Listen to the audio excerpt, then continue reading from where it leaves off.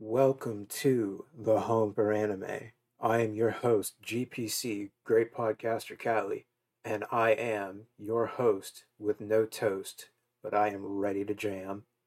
Today, I want to talk about a show that has impacted me on a very deep level. And as soon as I told y'all that I was watching it and I said I was going to do a podcast episode about it, there was heavy push. It was a really heavy push for me to go ahead and do it.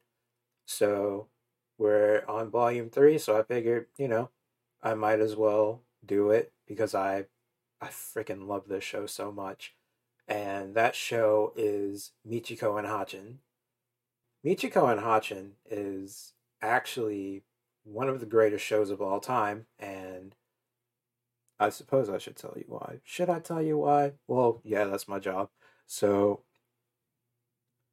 Michiko and Hatchin is about this woman named Michiko Malandro who breaks out of prison to look for this girl named Hana, a 9-year old, and she's living with this abusive family who has been with her since she was tiny, and they're just collecting welfare checks from taking care of her, but they treat her like garbage. So Michiko busts out of prison, finds her, and takes her. And Hana's like, "Oh, what am I doing with you exactly?" And Michiko's like, "We're gonna find your father because I'm in love with him and you need to see him. And also, your name is Hachin now." And Hana's like, "Hachin? Uh, all right. I guess I'm just gonna go for it." So they go on this journey to find Hana's father, who is Michiko's former lover, Hiroshi, who, oh boy, Hiroshi. So basically, this is just about Michiko and Hachin traveling across this country called Diamandra, which is this fictionalized version of South America, which takes a lot of inspiration from mainly Brazil. And what's cool about that is that there's a lot of representation. So everybody, all my Afro Latinos, Afro Latinas, and honestly, if you're black like me, you are just really excited to see all of these people of color come into the fray.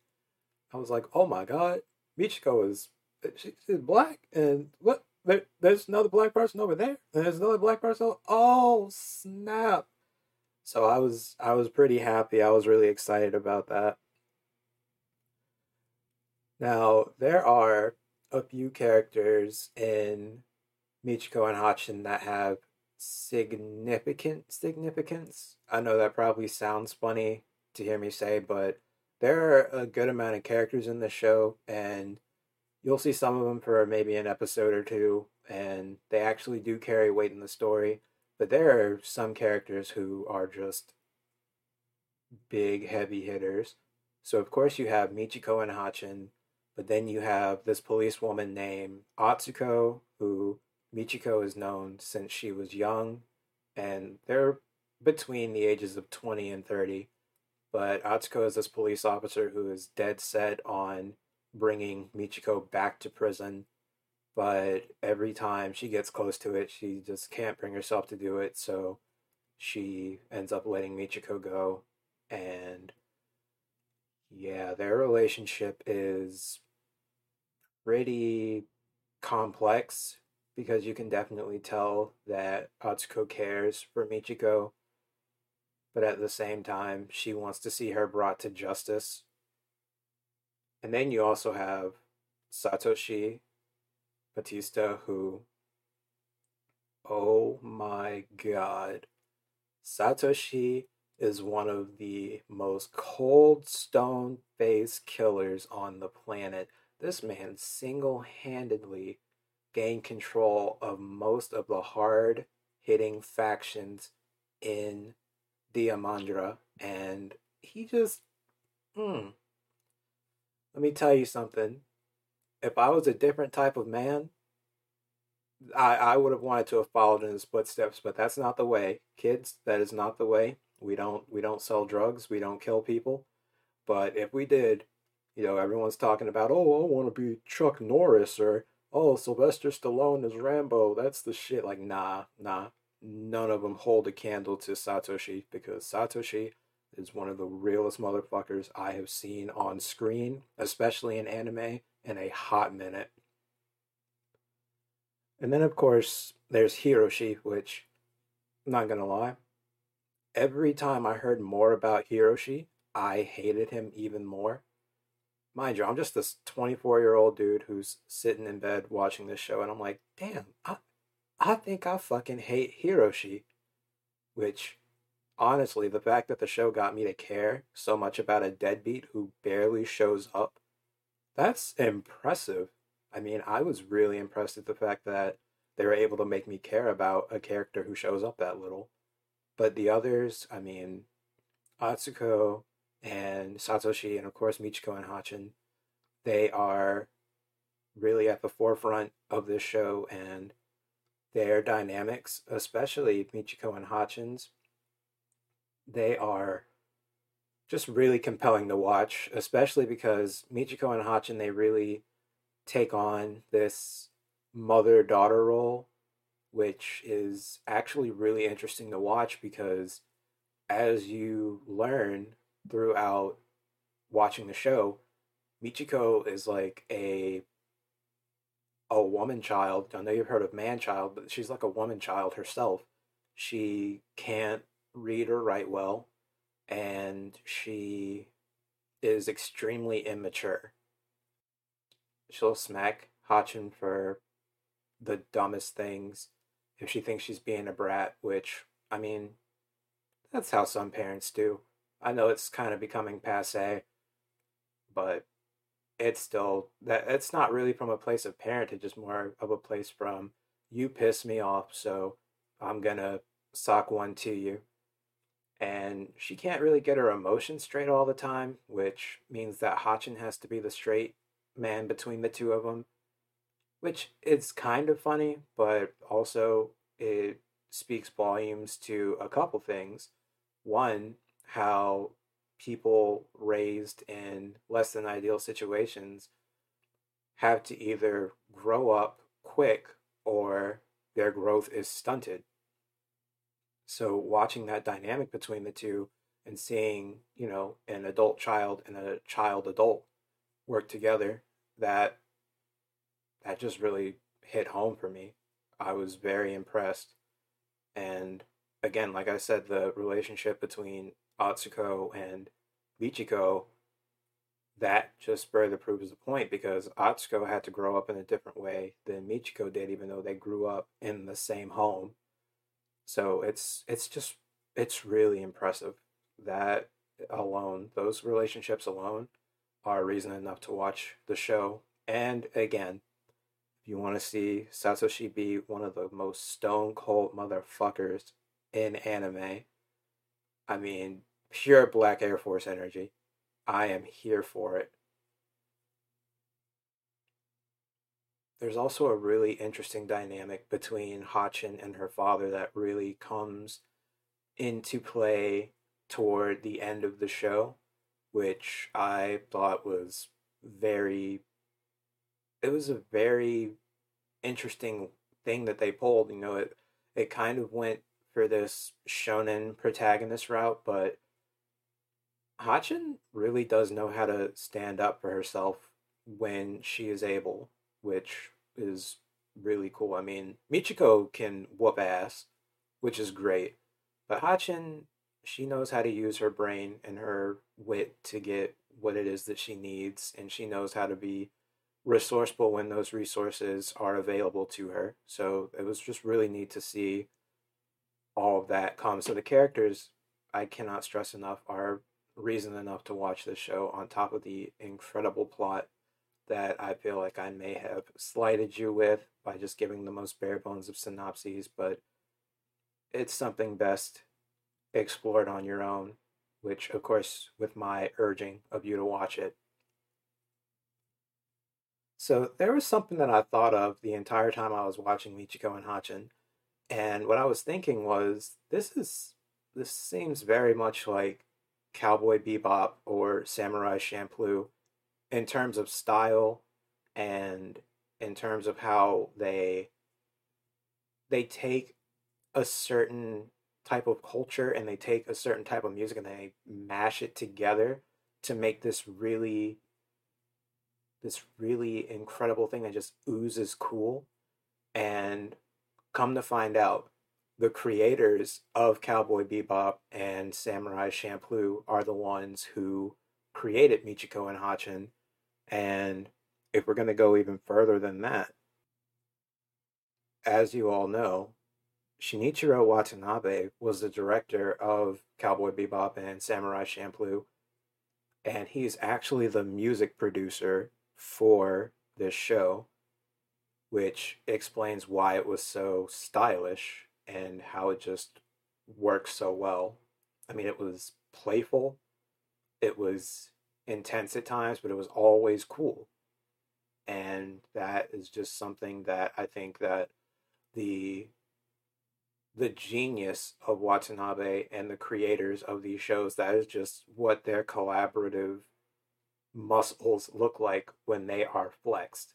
So that was just really cool to see.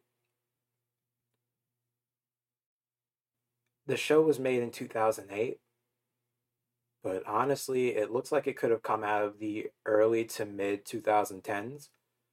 I mean, you've heard me talk about some shows like Don Machi and Aria, which, two completely different time periods, but mid 2000s to mid 2010s, you can definitely see a shift. But it seems like with Michiko and Hatchin, you got the actual stylings of the 2000s, but it looks better than a lot of the shows from the early 2010s to mid 2010s. I mean, I would put this up against the first season of Origairu or honestly The Promised Neverland, even though that was late 2010s. I think this show looks better than a lot of shows that have come out even in recent memory. I don't know, it just works for me.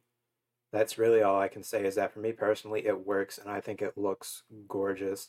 I think that aside from the animation, the fluidity of the characters, the action sequences when they do come, just the flip of a gun, but the backgrounds are so intricate and it's just so dope to see how they captured life in these different cities. They breathed life into what we see. So just seeing how different people live, seeing different restaurants, different buildings, it was honestly a sight to behold. And I am, I feel privileged to have been able to witness it. And it honestly made me want to visit South America and especially Brazil, just so that I can get a taste of a culture that is different from my own, and so that I can meet new people, because of course that's what traveling is all about. I wouldn't want to cross paths with an outlaw because they would have to run my shit real quick. I would get robbed in an instant, but I would definitely enjoy seeing around that country, well, the countries in that continent. So, yeah, I can honestly say that this is one of the few shows that makes me actually want to travel, which is incredible. This is the home for anime, and I am Cameron. I am GPC, Great Podcaster Cali. And as you know, if you're listening to my show, we have to talk about fashion. Fashion is something that must be talked about. As you know, I have great friends from many different places. And of course, my good friend 90s Anime Fashion is someone who I frequently talk to about fashion. And while she wouldn't watch this show because it's not from the 80s or the 90s, if I were to send her some of the screen caps from this show, I am sure she would say, wow, that is actually really neat. And the thing that's incredible about this show is that I don't think I saw anyone, or at least not Michiko and Hatchin. I don't think I ever saw them wear the same outfit twice, unless it was two episodes that took place over the course of maybe 2 or 3 days. But I typically saw them wearing something different each time. I mean, they actually went to stores to get new clothes, and even just seeing the different types of shoes that they would wear, it would go from things that look like Jordans to things that look like Chucks to just slides. It was incredible to see that there is this variety in clothing because as you know, I don't mind seeing characters wear the same thing every day if it looks good, but at the same time, you want variety and they make it so that you're not bored looking at what the characters are wearing because clothing is a huge part of someone's personality. I like to think if you can dress the way you want to, the way that you present yourself, that is a huge asset to your being. It speaks volumes to your character. So I think that we get a lot about Michiko and Hatchin based off of what they wear. So that just an incredible touch that really does show how much care that they put into developing these characters. And I really appreciated it. So there are themes in this show that resonate with a lot of people. I know we talked about the setting, we talked about how the characters interact, but with that, we have to talk about the fact that family does equate to a lot when it comes to Michiko and Hatchin because there are these deep ties that we see with a lot of characters. We see the ties between Hiroshi and Satoshi, who were best friends when they were younger. We see the ties between Hiroshi and Michiko, Michiko and Atsuko, of course, Michiko and Hatchin. And Satoshi actually has a few ties that really do help drive the story along. But it's just really neat to have family be something that drives the story forward. Of course, when we think of family, we either think about our parents or we think about our siblings or the people who are no longer with us or Dominic Toretto. I'm sorry, that joke was right there. I know that it's like in the garbage at this point, but I had to make it because Tokyo Drift is one of the best movies ever. I said it. But also, I think it's just really cool that we see what life on the run is like and how that can affect people. How that affects not only yourself, but how that affects your loved ones and the people who you have along for the ride. And how it affects the people who are out to fucking run your fucking neck. It's nuts. But these things, your actions, everyone's actions affect more people than they think, and they can either help or hinder your ability to get to your goal. And I think the fact that Michiko and Hatchin demonstrates that, and in the way that it does, just masterclass. This show is a 10 out of 10 for me, honestly. And I'm going to say it one more time because it just makes me really happy. Afro Latinos, black people, everybody rejoice. We got them. We got them. This show, we look so good, everybody. We look good. We are cool. And I think what's really great is that the characters aren't drawn offensively. I mean, like I said at the beginning, when people found out that I was going to do an episode on this show, they were really excited. Some people say things like, I'm from Brazil. This show means a lot to me. And I'm like, fuck, that's incredible. I'm glad that this is something that means so much to people because it meant a lot to me. So I am elated. I'm sure you can tell by the sound of my voice. And I'm trying not to cry a little bit, but I am elated at the fact that we got this kind of representation. I don't know who thought that we would just be left to whatever devices would be. But the fact that we got this show, damn, we all look good. Everybody, we look good. We are cool. Motherfuckers in this show are so cool. And I'm just so happy. And I'm glad that it's actually a really good show. So, yes, I want to say, I know that anime, it's literally Japanese animation.